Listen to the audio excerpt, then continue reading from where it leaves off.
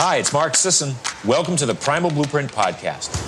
It's time for another show dedicated to the world of keto. Check out KetoReset.com for details about my New York Times best-selling book and send your questions to info@KetoReset.com.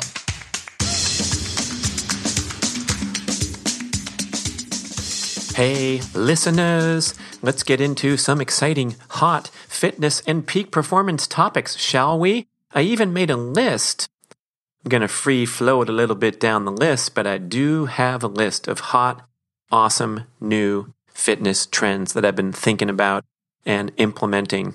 But first and foremost, in my mind, in my heart these days, my favorite topic to discuss is the importance of maintaining passion and competitive intensity throughout life. That's a theme I like to hit when I'm interviewed, when I can find a way to talk about it. My favorite vehicle to discuss it is, of course, speed golf. So I should give you a report on my recent participation in the U.S. Professional Speed Golf Championships down in Houston, Texas. And oh man, was it an ordeal, a sufferfest, because we had extreme weather. We teed off in the afternoon. Crazy idea for speed golf, and it was 93 degrees Fahrenheit when I teed my ball up. Heat index was 99 degrees, and I realized that I've never, ever played speed golf in extreme temperatures because speed golfers can only play when there's no other golfers on the course. So that would be first thing in the morning or right before dark is my usual practice time for speed golf. Yeah, so it was pretty crazy, man, because about halfway through the round, I started to poop out. The heat got to me. I succumbed to the heat and was reduced to a walk on the course for the first time ever in a speed golf tournament. Oh man, was that humbling. And then I realized, I kind of harkened back to my days as a professional triathlete. What has it been, 26, 27 years since I did a hot weather race? We used to have these races down on a Caribbean island or in Florida or somewhere with oppressive heat, and you just had to suffer through running the 10K or running a longer distance with your body boiling up. And I got transported back there for many years ago, and I started to try to tell myself positive affirmations. You can do this. You've been there before. Stay focused. And I'll have to say that hot weather and athletic performance really don't go together. And it's really hard to overcome when your body stops sweating and you start getting numb and tingly in your biceps and forearms. So it was a tough battle, but taking control of your thoughts and trying to maintain those positive thoughts when the negative thoughts come creeping in, I feel like that's the essence of peak performance, athletic performance, fitness performance, when you're really suffering and struggling and trying to break through to your best performance or finish a really grueling event. So taking control of the mind, keeping those thoughts positive, was doing great on the golf course for some reason, which is really strange because I was near death, but I was hitting great shots and scoring well and hitting these great touch shots under pressure. And I think it was because I was too hot to experience tension, stress, or engage in rumination, all those things that ruin your natural athletic ability coming out on the golf course. So that was kind of funny. I shot 84, 83 in these incredibly extreme, difficult temperatures, and that's a pretty good score for me on a tough course. So there you go. Distracting with severe pain and torture of the physical effort, I actually executed some good stuff. And the whole thing of overcoming the challenge, making it through the round is a positive experience. Aligning with that stated goal of maintaining passion and competitive intensity throughout life. But the other reflection I had in the ensuing 14 hours when I was trying to recover in my hotel room and not really feeling well and just trying to force some water and electrolytes down all through the night so I could play the following day. Played in the morning, much less extreme temperatures, but still really, really tough and reduced to a walk. But I made it through the 36-hole 2-round tournament. But it occurred to me that everything needs to have a little bit of balance and perspective. And I think a lot of times we highly motivated, driven, goal-oriented folks can easily overdo it and apply that competitive intensity in a manner that becomes unhealthy. And boy, wasn't it great that I finished proudly standing up. But when that time came on the 13th or 14th hole, when I stopped sweating and started to experience the true symptoms of heat stroke, heat exhaustion, it also would have been a noble gesture and perfectly acceptable to raise my hand and say, I quit because right now I'm getting unhealthy. So you always have to have in the back of your mind that it's okay to tone it down, back off, and try another day when the stars are aligned. And especially when it comes to peak athletic performance, I think the true honor of achieving peak performance is when the circumstances are optimal. And that means your life circumstances. So if you have two little toddlers running around and you look on a screen and it says, hey, sign up for the Ironman and you can be an Ironman someday, maybe that someday should come later after you've finished raising them, or downsize your goals so they don't take hours and hours of precious family time that you'll never have back in terms of your child's age 2 to age 3 or age 7 to age 8. Oh my gosh. Yeah. So put the hammer down, go for it in life, push yourself, challenge yourself, but also have some perspective and some sensibility. How about some other things on my top 10 list? If number 1 was maintain passion and competitive intensity throughout life, but don't participate in speed golf when it's 93 degrees. How about that? How about number 2? From my main man, one of the great leaders, thought leaders in the fitness movement, Dr. Kelly Starrett, K-Star. And have you seen his new operation called Ready State?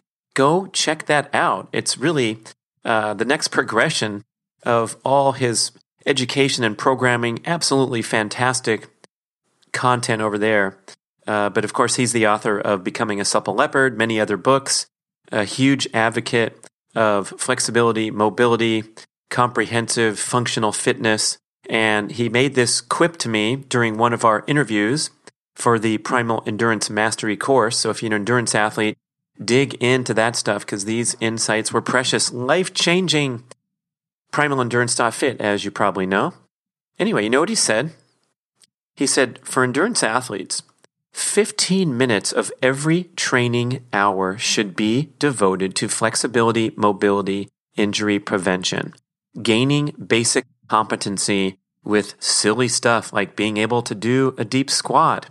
I do these things I call a ballet dancer where I'm standing on one leg and extending my other leg straight out at a 90-degree angle. So my legs form a 90-degree angle. My extended leg is parallel to the ground.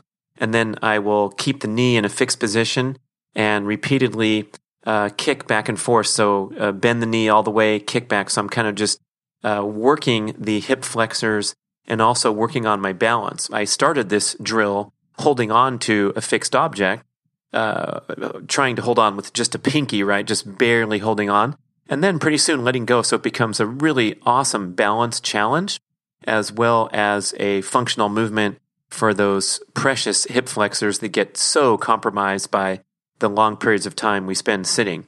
But that general insight absolutely makes the list that you want to spend 15 minutes of every training hour. And whew, if that seems like a lot to you, and oh my gosh, that means my 7-mile run's only going to be 4.5. Pay attention. See what the elite athletes are doing. It's happening all over the place. I just heard a podcast with Gwen Jorgensen, Olympic gold medalist in triathlon, the sensational flash that entered the sport, and then, 2 years later, won the Olympic gold and basically won every race she entered. No one could catch her. And now she's turned her sights to the marathon, amazingly. So she wanted to go for the Olympic trials and become a straight-ahead runner. But she was saying on the podcast that when she was a triathlete, her training pattern would be lace up the shoes, head out the door, put in some 9-minute miles, put in some time on your feet, and then, of course, transitioning into whatever, the swim workouts, the bike workouts, obviously running hard at times too. But when she's with this organized Nike marathon training program, she relates how she spends about 20 minutes just activating the right muscles, activating the glutes, as Tiger Woods would say, before she even sets foot for a run. And the runs are more purposeful, obviously faster since she's only doing one sport. But that preparation time that all the great elite athletes are engaging in, meanwhile, the amateurs who don't have enough time are just heading out the door and shuffling along with poor form and poor functionality. Kelly Starrett was mentioning also with bike positioning and compressing your neck and having your angles wrong on the bike can reduce ventilatory efficiency, your breathing, by some 30%, which has a known compromising effect on VO2 max. So you'll be, just because of your crappy form, scrunched up and not allowing your breathing mechanisms to work perfectly, you will suffer a significant decline in performance. So yeah, 15 minutes out of every hour. Wow. And I would have to say, peeps, that I'm pretty much aligned with that. Look at my YouTube video, Brad Kearns' morning routine, morning flexibility, mobility routine. And I do that every single morning. It takes about 12 minutes, sometimes a little longer if I really go for it. But that's separate and independent from all of my workouts. So before I even consider, let's say, a workout that would go into the training journal or a proper training session, I am getting that 12 minutes in every single day, times 7, times 365. And it puts me at a nice, safer platform from which to conduct all my workouts. Much less risk of injury, muscle soreness, and breakdown in form because I'm doing this vigorous session that works the core and works the hamstrings and works the hip flexors every single morning. Number 2 on the list is Dr. Craig Marker's life-changing insight about HIIT versus HIRT. So HIIT, high-intensity interval training, the hottest training methodology around. It's so much more effective than just straight cardio, right? You've heard this story for years and years as we're now getting into the back into the no pain, no gain mindset where you have to go do these crazy workouts in order to achieve fitness competency. You see the commercials for a contraption or for programming, and it's always people sweating, sprinting, giving it their maximum effort, and going into the fitness clubs. The programming toward the high intensity stuff is always emphasized rather than a relaxing, breathing-oriented bicycle class. No one's going to sign up for that, right? They want to sweat and scream and hear the loud music. But Dr. Marker wrote this incredible article on breakingmuscle.com. You can search for it, called HIIT versus HIRT. And the acronym HIRT is High Intensity Repeat Training. The difference being that a prolonged interval session with short rest periods and vigorous work efforts is, by nature, fatiguing, exhausting, depleting. You're trying to hang on. A lot of times the instructor or the class is asking you to repeat the same work effort on each interval, right? So when we used to train in triathlon, we'd do these long runs of about 12 miles, and in the middle, we would do 6 times 3 minutes with 30-second rest jog between the 3-minute efforts. And the 6th one, sometimes we do 8, wanted to be just as quality, just as high speed as the first one with that short rest period. So you get a pretty vigorous 25-minute session of running at or above anaerobic threshold. Great preparation for races, but when you do it too frequently, of course, it's going to break you down and burn you out. And for many athletes, especially the sub-elite level, the fatigue factor, the recovery consideration outweighs the potential fitness benefits. So when you engage in high-intensity repeat training, it entails taking longer rest periods between your high-intensity efforts, shortening those efforts to a true sprint duration, which is no longer than 20 seconds, and taking long rest periods so you have these explosive efforts that complement your cardiovascular fitness nicely, but they don't break you down and make you tired and fatigued. And that has absolutely transformed my sprint workouts such that I sprint for a shorter duration of time.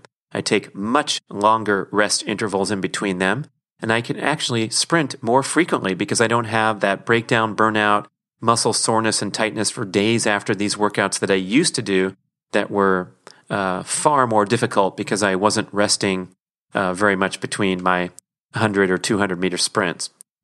Obviously, once in a while, you are going to do a race simulation effort or a peak performance simulation effort that they call glycolytic. That's a high glucose burning workout where you might do something like 6 times 3 minutes. So you might participate in a really difficult boot camp class, or enter a 10K race where you're running at beyond your anaerobic threshold for whatever you can do it in 38, 42, 47 minutes. So those things are precious peak performance efforts that are great to achieve a fitness breakthrough once in a while, but not 3 days a week. That's where the big problem, the big mistake comes. And I go into extreme detail on this topic of high-intensity repeat training on other shows, I think here and also on Get Over Yourself channel. Number 3, breakthrough workouts. Gee, what a new, innovative fitness concept. Yeah, Mark Sisson has been talking about these since 1988 when he wrote his first breakthrough sensational best-selling book. I think it was called Training for Biathlons back then, duathlon, biathlon, the run, bike, run sport. And he coined this term breakthrough workout. And that's a workout that is difficult and challenging enough to stimulate a fitness breakthrough. So if you might categorize your workouts into a baseline workout, right? A regular old training session, it's not really going to stimulate a fitness breakthrough because it's not challenging enough. And then you'll have a recovery workout that is truly restorative, extremely low stress, low intensity. And then, of course, these breakthrough workouts, which can come in the form of an over-distance session. So you're going longer than you have before, perhaps at a comfortable aerobic pace, or a high-intensity session that will stimulate that fitness improvement because of the degree of difficulty. And boy, if you start to adopt this mentality that you can measure your progress entirely on how you do with the breakthrough workouts, rather than on this flawed notion of consistency and the egregious misuse of the term consistency when it comes to athletic training fitness goals. The body does not really respond to consistency in the way that you might respond as someone in your career where you show up to work every day and so you get congratulated for your consistency, right? Or being a student showing up to class. But in the dynamic process of building fitness, consistency is often a misdirected goal that can compromise your progress rather than help you improve. So we have to inject that intuitive component to your training decisions where consistency takes a back seat to just going with the flow and taking what your body gives you each day and nothing more. So these breakthrough workouts, hey, how are you doing on your best days? Judge yourself on your best days, not your worst day or your average day. And you throw these workouts in when you are 100% rested and motivated to push your body to a peak performance effort. So if you have a planned breakthrough workout, like, hey, today we're going to bicycle for 5 hours. I scheduled it with my buddies.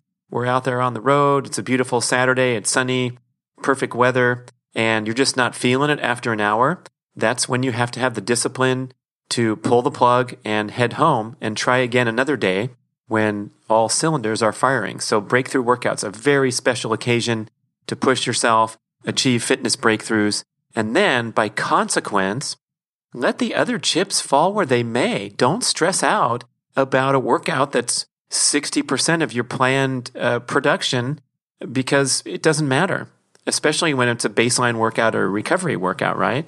Those chips can fill in wherever, but you have to emphasize those breakthrough workouts and be ready to go and, set yourself up for success by engaging in sensible stress rest patterns. So you could even say the next one on the list, if you're counting, this would be number 5, is greater fluctuation in stress rest balance in your training program.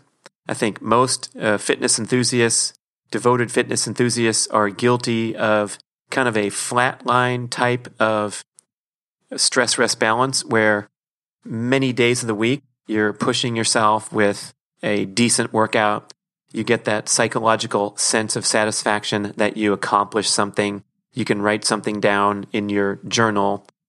You can answer to that strong demand of your ego hanging around in the background, making you feel worthwhile because you did something rather than take a day off or cut your workout in half.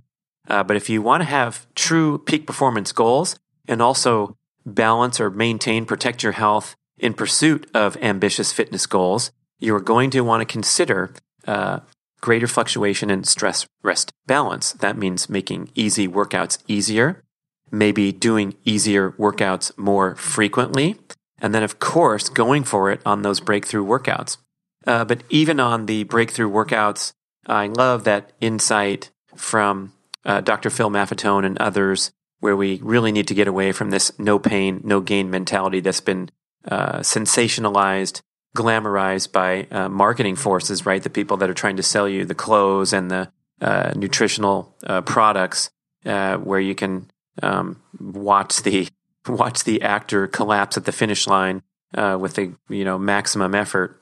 But really, if you can exercise some restraint, so we got that on the list too, right? So that's number 6. Exercise some restraint to the extent that, as Phil Maffetone says, 90% of maximum heart rate is plenty in training. You never need to exceed 90%, is what he said. Why?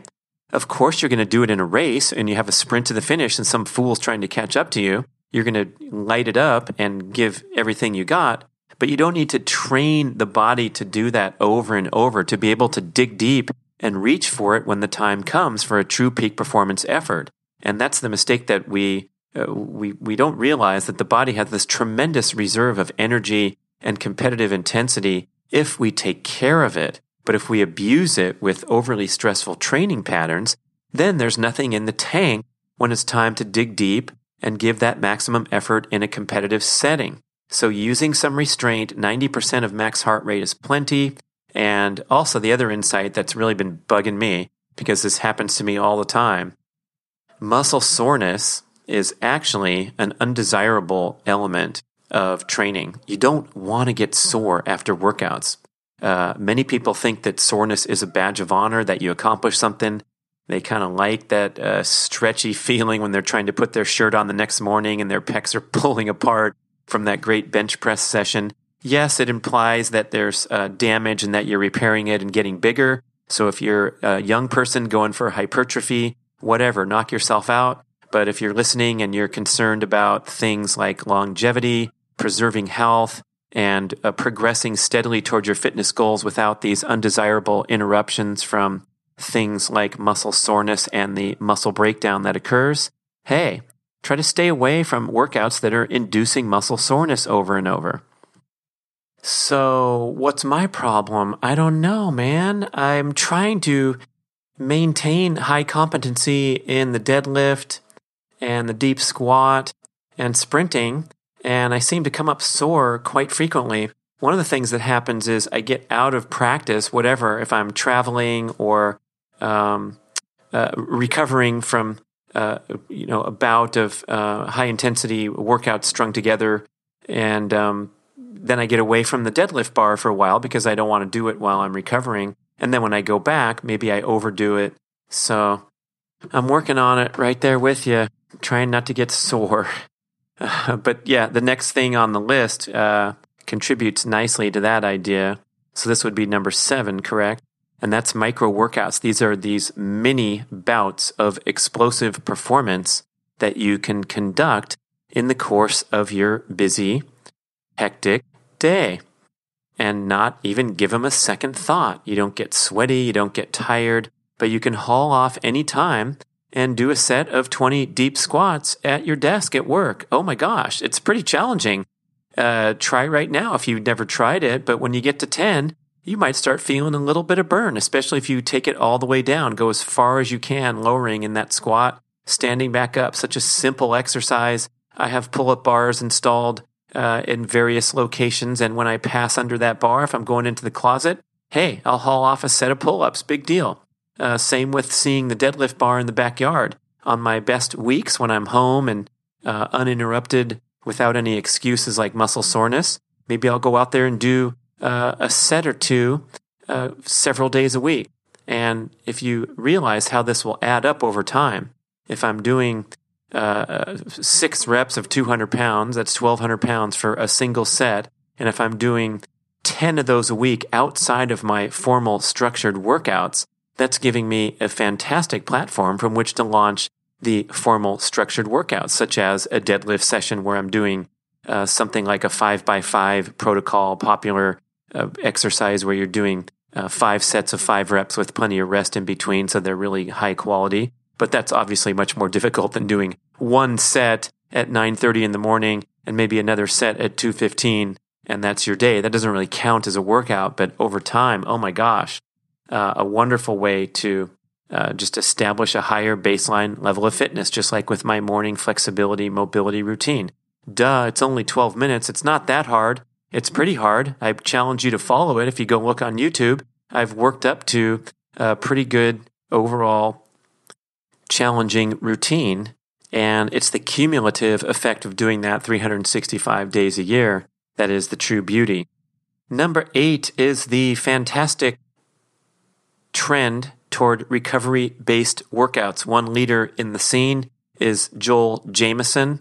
You can hear him on this channel if you go search in the archives. Also did a show on Get Over Yourself podcast talking about his so-called rebound workouts, and he has proven with heart rate variability technology. He's a pioneer in that scene. He's been using heart rate variability for 20 years or something, and he has an app called Morpheus. You can go search for that and get all the technology where you can really use heart rate variability to the fullest extent to help guide your training decisions and track your rate of readiness to train as well as your state of recovery. So these workouts, when conducted properly, can actually speed recovery in comparison to sitting around on the couch and eating food, which was always my default recovery protocol, dating back to when I was an elite athlete and trying to perform at the highest level. When it was time to recover, oh man, I just go to the video store. Now I'm dating myself, right? There was no such thing as streaming or anything like that. So you had to go get a bunch of VHS tapes and watch movies all afternoon the day following a 7-hour bike ride or what have you.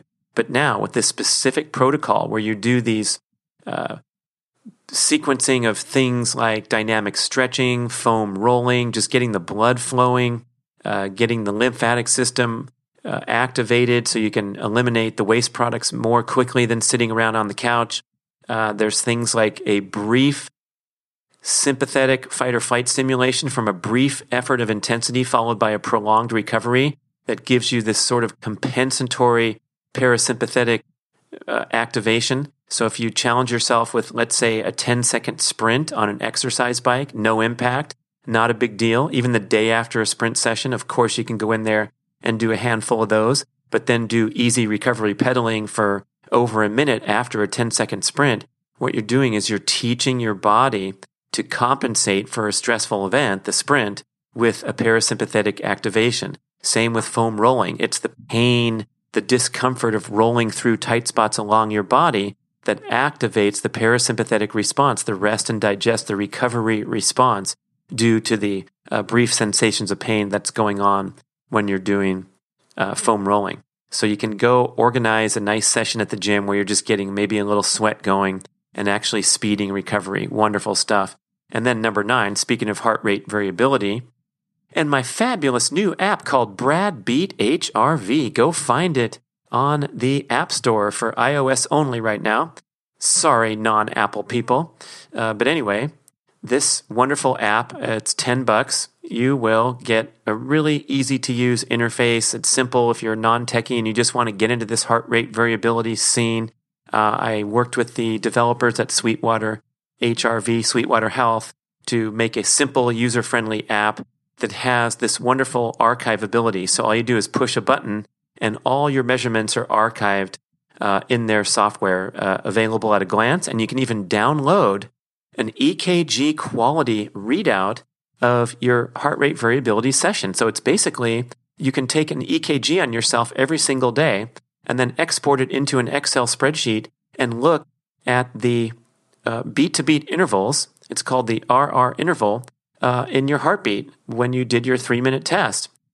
I've identified some weird stuff in there, like skip beats. I had to run it by a cardiologist. They said it's normal, it's fine. But you can actually check your health in a way that's never been possible before with this breakthrough of mobile technology. So all you need is a Bluetooth-enabled strap, like a Polar strap or a Wahoo strap. Pair it with the app. Very simple. You lay in bed first thing in the morning and get an HRV reading, start tracking things against baseline, and some new insights that I learned from Joel Jamieson that transformed my deeper appreciation for HRV is that a high reading, which is universally regarded as awesome. Hey, your HRV is high. That means you're really super extra rested.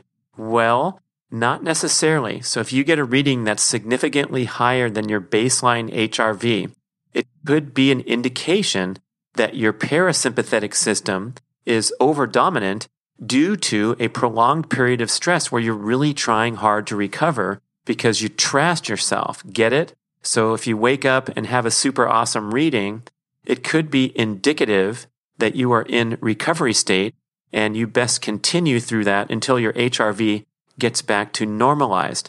The reason this was so important for me to understand is because I started to feel a little bit disconnected from the HRV reading on the phone and my intuition. Like, I don't feel that great today. I'm kind of trashed actually, but look at my high reading. That means I should go out there and train hard. And there's actually people that have spoken in this manner that are developing their own apps and professed leaders of the HRV technology. So it was really confusing to me, and I kind of went to the sidelines for a while. I monitored my HRV religiously for about a 2-year period when I was studying it and writing about it for the book Primal Endurance. And then I said, you just start to get a little lazy about it. But I think deep down, I was realizing that there was some disconnect there.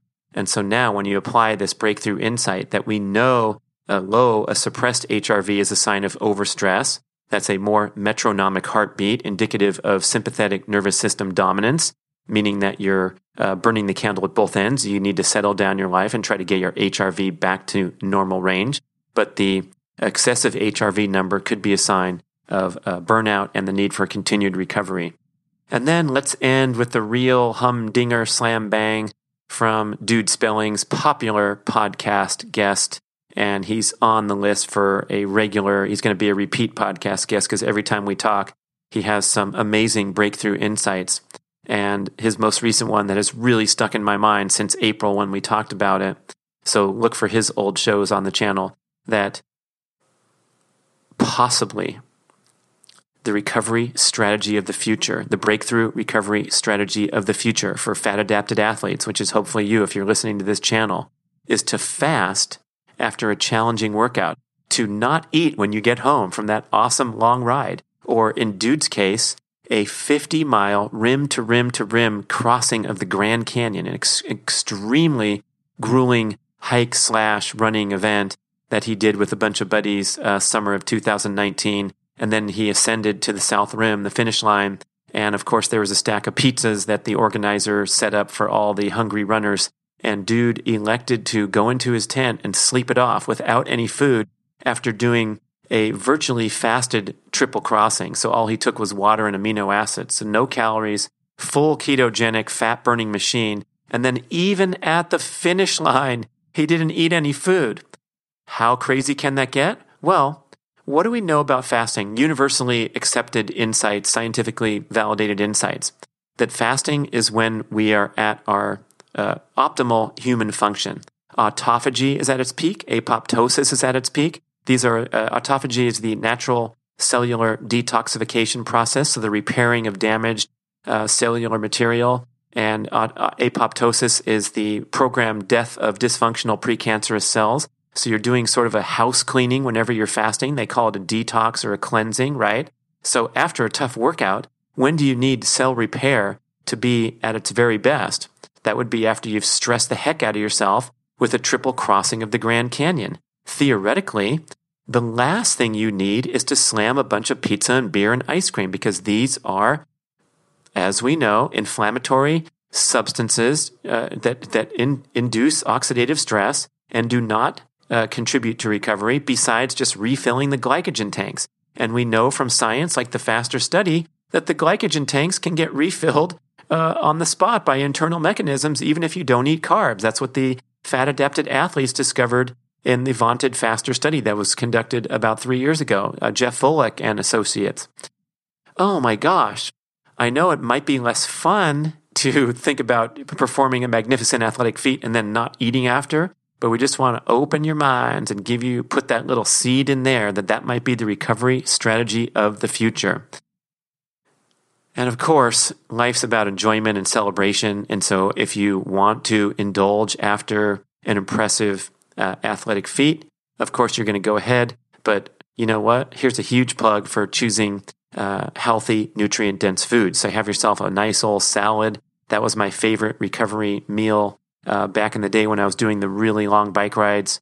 And that was sort of an intuitive leap from coming home for many years and concocting a smoothie with all kinds of powders and different ingredients, a lot of times that had artificial sweeteners in there. So you're tasting some extreme vanilla concoction and knowing that this is helping your recovery because you're replenishing all these nutrients. But then for some reason, I just drifted over to the desire for a salad rather than a artificially sweetened drink. And that's what my body truly craved, and that's what I would choose first. So if you're going long, going hard, working hard, come home and get yourself some good nutrition first, especially a super nutrient-dense meal like we talk about in the Carnivore Cookbook, where, oh my gosh, if you put together some liver and some ground beef and some egg yolks, maybe a little bit of sun-dried tomatoes, avocado, guacamole. I'll have a huge bowl of that sometimes as my first meal at lunchtime, and it's so incredibly satisfying and satiating that I'm not even thinking about food for many, many hours after that. So if you have these nutrient-dense meals on the heels of really hard exercise, really difficult workout, then you'll be more likely to stay away from the inflammatory stuff like downing a pint of Ben & Jerry's in celebration. That's just not closely aligned with peak performance. And hey, if you're going to go and do that anyway, even though you listen to the podcast, Brad Kearns suggesting against it, at least get the nutrient-dense meal in first. So have yourself a big old delicious salad. And then if you want to go have a bite of cheesecake, it's more likely that you're going to have 2 or 3 bites rather than 17 or 18 if that were the first thing that you reached for when you walked in the door. All right, peoples, that's enough to think about, huh? Let's review the list. So the first thing we talked about was maintaining passion and competitive intensity throughout life, but being careful if you're playing speed golf and it's 93 degrees. Next, K-Star's admonition to spend 15 minutes of every workout hour conducting flexibility, mobility, injury prevention drills. Can you hold a deep squat? Let's see. Go down to the ground and see how long you can hold it. He has a 10-minute test for people that walk into his gym for the first time. That's right, holding a deep squat for 10 minutes. Stuff starts to burn after a minute or 2 or 3, and those are indicative of muscle imbalances and weaknesses. So number 3 on the list was Dr. Craig Marker's landmark article of HIIT versus HIRT, and emphasizing high-intensity repeat training, which is less stressful and allowing you to be more explosive and higher quality throughout the workout because of the extended rest. Yes, you can do glycolytic workouts once in a while. And number 4, breakthrough workouts. So judge yourself on your best days, not on your average days or on your consistency factor. Just what can you do when it's time to unload? Great insight. Thanks, Mark Sisson, 1988, circa. Next on the list is greater fluctuation in the stress-rest balance of your workouts. So easy days, and of course, going for it and feeling great on those big days because you take care of yourself on the other days. Next on the list, number 6, is have a little more restraint. So getting away from this no pain, no gain and this commercialization of pain and suffering, and instead holding a little bit in the tank to unleash on those true peak performance efforts, such as a competition or a day when you're going for a new personal best. Dr. Phil Maffetone states that 90% of your max heart rate is plenty, ever. You never need to exceed 90%. People, if your maximum heartbeat's around 200, that's 20 beats below your maximum. That saves you so much pain and suffering. And as detailed in Dr. Marker's article, the disassembling and deamination of the cellular structures that causes the recovery time, the ammonia toxicity in the bloodstream that makes you feel fried a day after a really tough workout. You save all that trouble if you can keep your heart rate down a little bit, leave some in the tank. Know that muscle soreness is actually undesirable and a sign of breakdown and extended recovery necessary rather than continuing to challenge yourself with a little bit off the A little bit off the edge. Number 7 is micro workouts. So these are these brief bouts of explosive performance that you can perform over the course of the day. I talked about doing the deep squats in your office, the pull-ups, the deadlifts. A single set is fine. It really adds up over time. Next, we talk about recovery-based workouts and Dr. Joel Jamieson's rebound sessions, where you do things like dynamic stretching, foam rolling, and brief bursts of high intensity. So brief stimulation of the sympathetic system, and then a prolonged recovery interval that kicks in a compensatory parasympathetic response. Then we talked about HRV technology and being able to gauge your state of recovery, your readiness to train, and fully understanding the concepts by knowing that you establish a baseline over a long period of time, and you want to kind of track off that baseline. Lower means you're overstressed, your heart is beating metronomically, and higher than baseline could indicate that you're still in parasympathetic dominance because you kind of overdid it. And then finally, the future of recovery from Dude Spelling's proposing that fasting after tough workouts is the best way to initiate cellular repair, enhanced immune function, and all these great benefits if you can get to that level. And of course, you have to be a fat-adapted athlete to consider that. I didn't emphasize that enough in the original discussion. So if you're a sugar burner and you proclaim that you're going to fast after your Grand Canyon crossing, they will find you in your tent and they're going to have to wake you up and give you an IV or something. So you have to be good at burning fat in the first place before you ponder something crazy like that.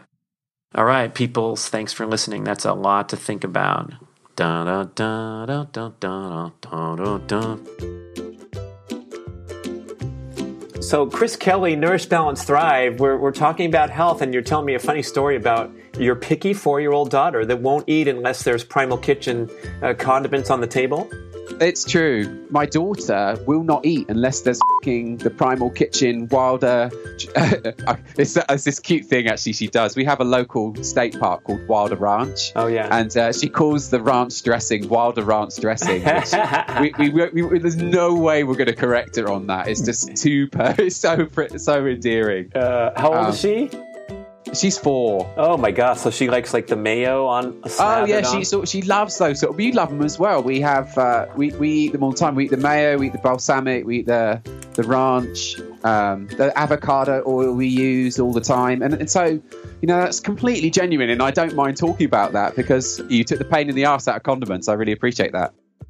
What an authentic spot from Chris Kelly at Nourish, Balance, Thrive. And yes, Primal Kitchen, you can call it Wilder Ranch dressing if you want. And we'll send 5 cents of the proceeds over to that beautiful state park because they're trying to make ends meet in Santa Cruz Mountains. Thank you very much, Chris. It's my pleasure.